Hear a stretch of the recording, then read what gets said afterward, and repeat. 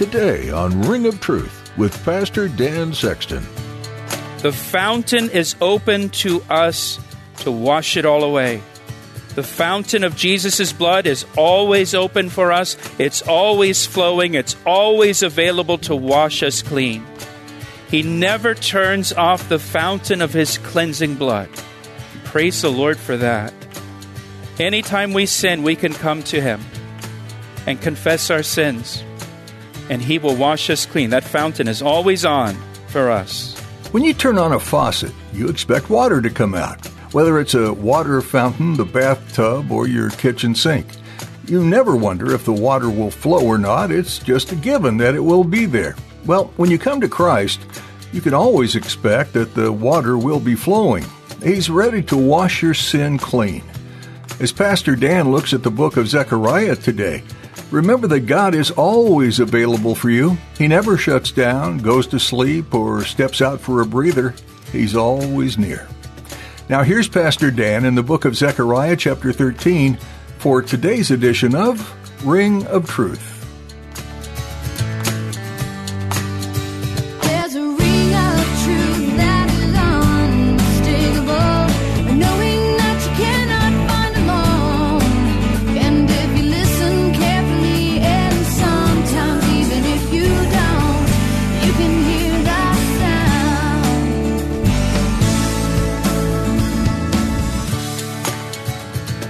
We're going through the Old Testament. We're currently in the book of Zechariah. We're going to be in Zechariah chapter 13. If you want to turn there in your Bible. Zechariah 13. We're also going to look at Acts chapter 1. So if you want to go ahead and find Acts chapter 1 in your Bible and maybe put a bookmark there so you can turn there quickly when the time comes. Zechariah 13, Acts chapter 1. Well, I want to begin tonight with our timeline that we've been using for this study, just so we understand kind of a timeline of end times events. This is laid out chronologically for us. All the way over to the left, you see the crucifixion, resurrection, and ascension of Jesus Christ. And then after the ascension of Jesus Christ, you have the church age. We're currently living in the church age. The church age will end with the rapture of the church when Jesus descends in the clouds. And the church, those that are here alive and remaining on the earth that are believers, will be caught up to meet the Lord in the air, and thus we shall always be with the Lord. And then sometime after the rapture of the church, you have the beginning of the 7-year tribulation period when God is pouring out His wrath upon this world. And that will end with the second coming of Jesus Christ to the earth, and He will establish His kingdom on the earth for 1,000 years, the millennial reign of Christ. And then at the end of that, you have the great white throne judgment, and then the creation of the new heaven and the new earth, the eternal state, where we all live happily ever after with Jesus Christ. Okay? Amen? All right. The section of Zechariah that we are in, this final section of the book, it looks ahead to the final days of the tribulation period when the Jewish people will finally turn to Jesus Christ and recognize Him as their Messiah, and Jesus Christ will return to the earth in glory and great power to establish His kingdom on the earth. In chapter 12, in the final days of the tribulation, all the nations of the earth will gather together to attack the city of Jerusalem. And it will be that attack on Jerusalem that will cause the Jewish people to turn to Jesus Christ for salvation and finally recognize Him as their Messiah and Savior, and that will prompt Jesus Christ to return to rescue the Jewish people. Now, chapter 13 is really a continuation of chapter 12. If you look back in chapter 12, verse 10, it says, "And I will pour out on the house of David and on the inhabitants of Jerusalem the spirit of grace and supplication, and then they will look on me whom they pierced. Yes, they will mourn for him as one mourns for his only son, and grieve for him as one grieves for a firstborn." The Lord God says here, at that time, the Jewish people will look on me, or look to me, whom they pierced. Now, when did the Jewish people ever pierce the Lord God? When they crucified Jesus Christ. Jesus is the Lord God. And when all the nations of the world gather against Jerusalem, then the Jewish people will look to him whom they pierced to save them. They will recognize Jesus as their Messiah, and Jesus will return to save them. And as it says in Romans chapter 11, verse 26, then all Israel will be saved. And as we see in verse 10 of chapter 12, they will mourn. They will mourn when they realize Jesus is their Messiah, and they rejected him when he came to them the first time, and they've continued to reject him for 2,000 years, and they'll mourn. Revelation chapter 1, verse 7 says, behold, he is coming with clouds, and every eye will see him, even they who pierced him. And all the tribes of the earth will mourn because of him. Now that brings us to chapter 13, where we pick it up. Again, it's just a continuation here. Verse 1 says, in that day, when Christ returns, a fountain shall be opened for the house of David and for the inhabitants of Jerusalem for sin and for uncleanness. When Jesus Christ returns, a fountain will be opened to believing Israel at that time, a fountain to wash away their sin and uncleanness. God is so gracious. God is so merciful. After Israel's long history of rebellion and rejection of Jesus as their Messiah, once they finally turn to Jesus, God will immediately open to them a fountain to wash away all their sin and all of their uncleanness. This word fountain that's used here, it refers to a spring, like a spring of water that flows continuously. This fountain will be open, and it will remain open and flow continuously to cleanse them of their sin. And by the way, this fountain is open to anyone who comes to God through faith in Jesus Christ. The moment you turn to Jesus Christ and surrender your life to him and receive him as your Lord and Savior, the fountain is open to you, and the blood of Jesus Christ cleanses you of all of your sins. 1 John chapter 1 verse 9 says, if we confess our sins, he is faithful and just to forgive us of all of our sins and to cleanse us of all of our unrighteousness. And it doesn't matter how long you've sinned or how severe the sin is, just ask Israel. The fountain is open to us to wash it all away. The fountain of Jesus' blood is always open for us. It's always flowing. It's always available to wash us clean. He never turns off the fountain of his cleansing blood. And praise the Lord for that. Anytime we sin, we can come to him and confess our sins, and he will wash us clean. That fountain is always on for us.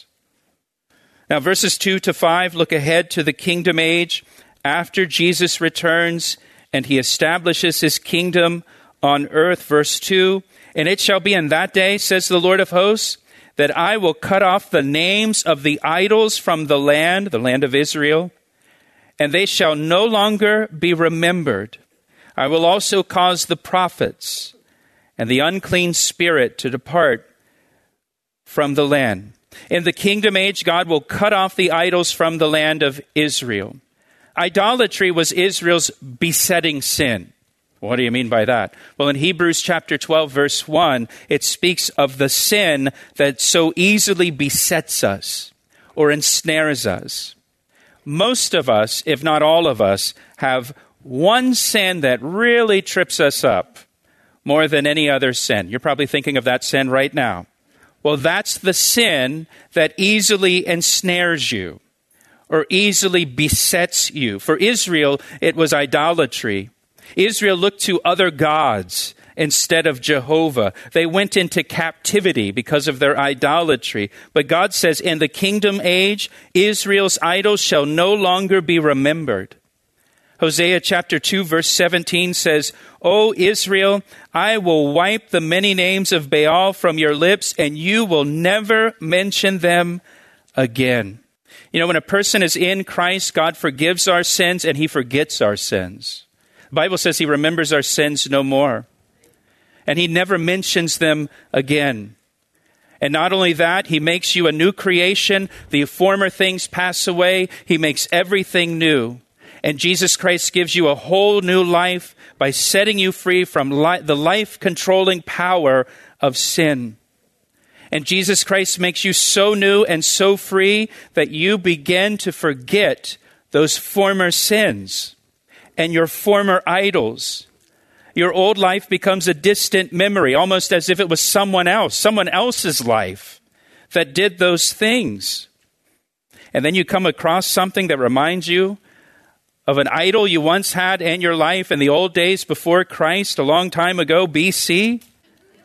And you say, oh yeah, that's right. I remember that. I remember when I used to be into that.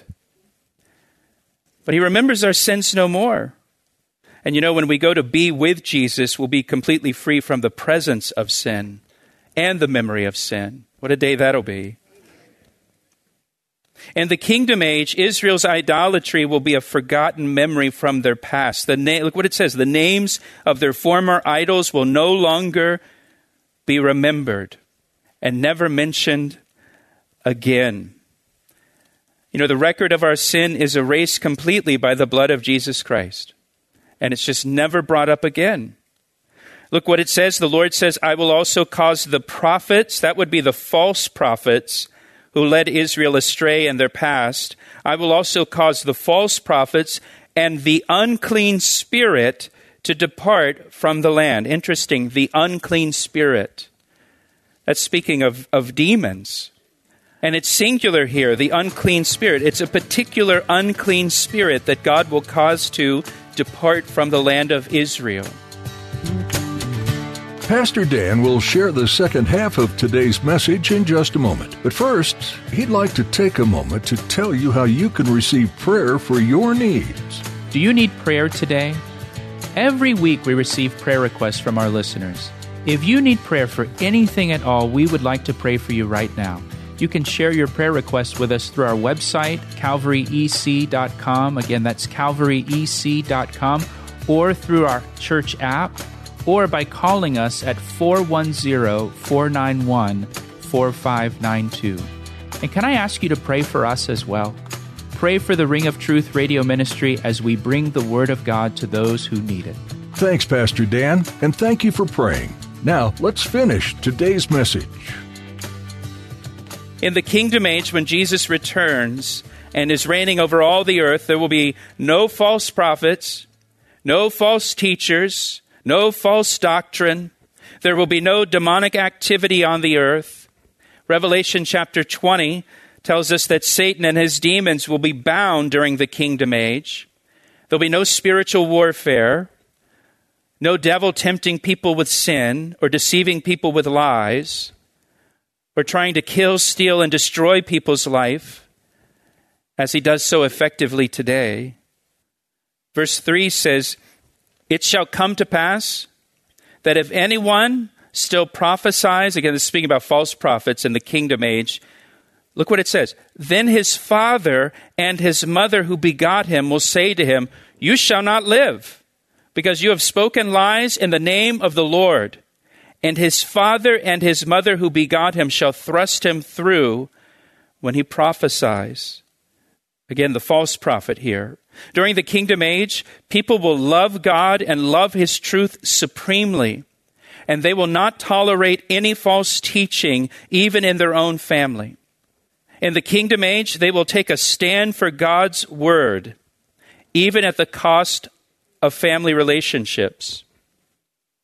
You know, there's a sad trend in parts of Christianity over the last few years where Christian parents are honoring their children's sin above or over the Word of God, especially when it comes to gender and sexual identity. Many Christian parents choose to honor their children and their children's lifestyle choices over God's Word. And some even take a stand against God's Word and say God's word is wrong on this matter of gender and sexuality, or your interpretation of God's word is wrong, and we need to just be more open and loose with our interpretation of what the Bible says about gender and sexuality. And don't Bible-splain me now about this. I don't want to hear it. The Bible's wrong. They never think, maybe your child's wrong. Maybe your child's making wrong choices. Well, it will not be that way in the kingdom age. Parents will stand up for God and the truth, and false teachings and lies will not be tolerated. Parents will side with God every time in the kingdom age and not with their children in their sin. And in that day, it goes on here, and it shall be in that day that every prophet will be ashamed of his vision. Again, this is talking about false prophets. Every false prophet will be ashamed of his vision when he prophesies. They will not wear a robe of coarse hair to deceive. Remember, the prophet Elijah and John the Baptist both wore camel's hair as their clothing. False prophets would also wear camel's hair to emulate a true prophet of God. But they're not going to do that in the kingdom age. But he will say, verse 5, "Oh, I'm no prophet. I'm a farmer. For a man taught me to keep cattle from my youth." This is saying that in the kingdom age, no one will desire to be a false prophet when Christ is ruling on the earth as King of Kings. There'll be no false teachers, no false doctrine, no false prophets. Nobody's going to want that job. Now, verse 6 says, "And one will say to him, 'What are these wounds between your arms?' And then he will answer, 'Those with which I was wounded in the house of my friends.'" Verse 6 connects back to verse 10 of chapter 12. "They will look on me whom they pierced." And now, what are these wounds between your arms? This is speaking about the crucifixion of Jesus Christ. This reminds us of Psalm 22, where it says of Jesus, "They pierced my hands and my feet." Zechariah was written 500 years before the birth of Jesus Christ, and it describes Jesus being wounded and pierced by crucifixion.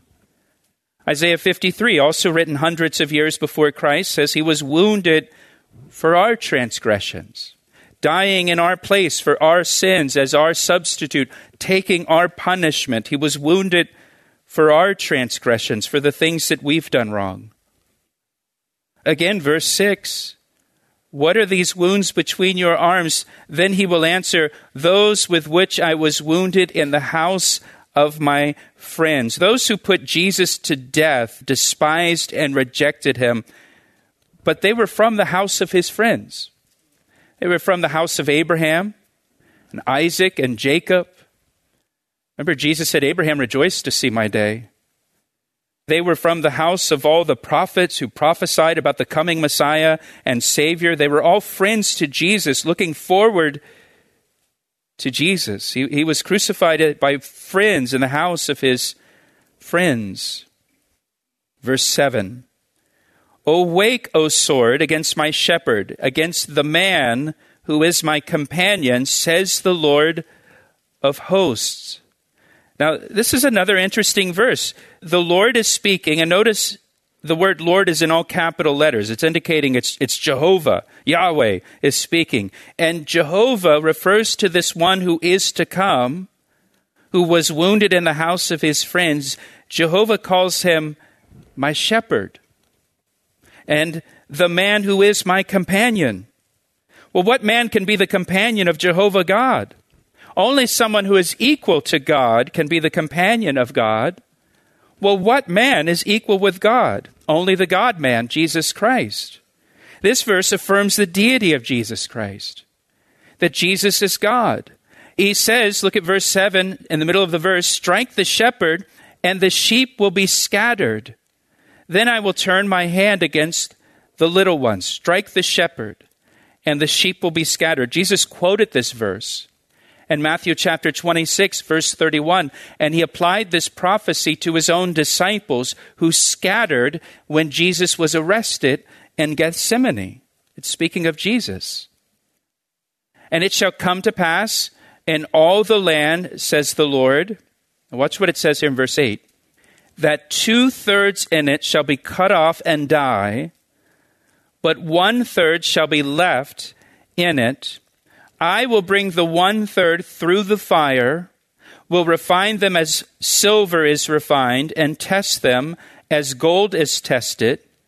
They will call on my name, and I will answer them. I will say, 'This is my people,' and each one will say, 'The Lord is my God.'"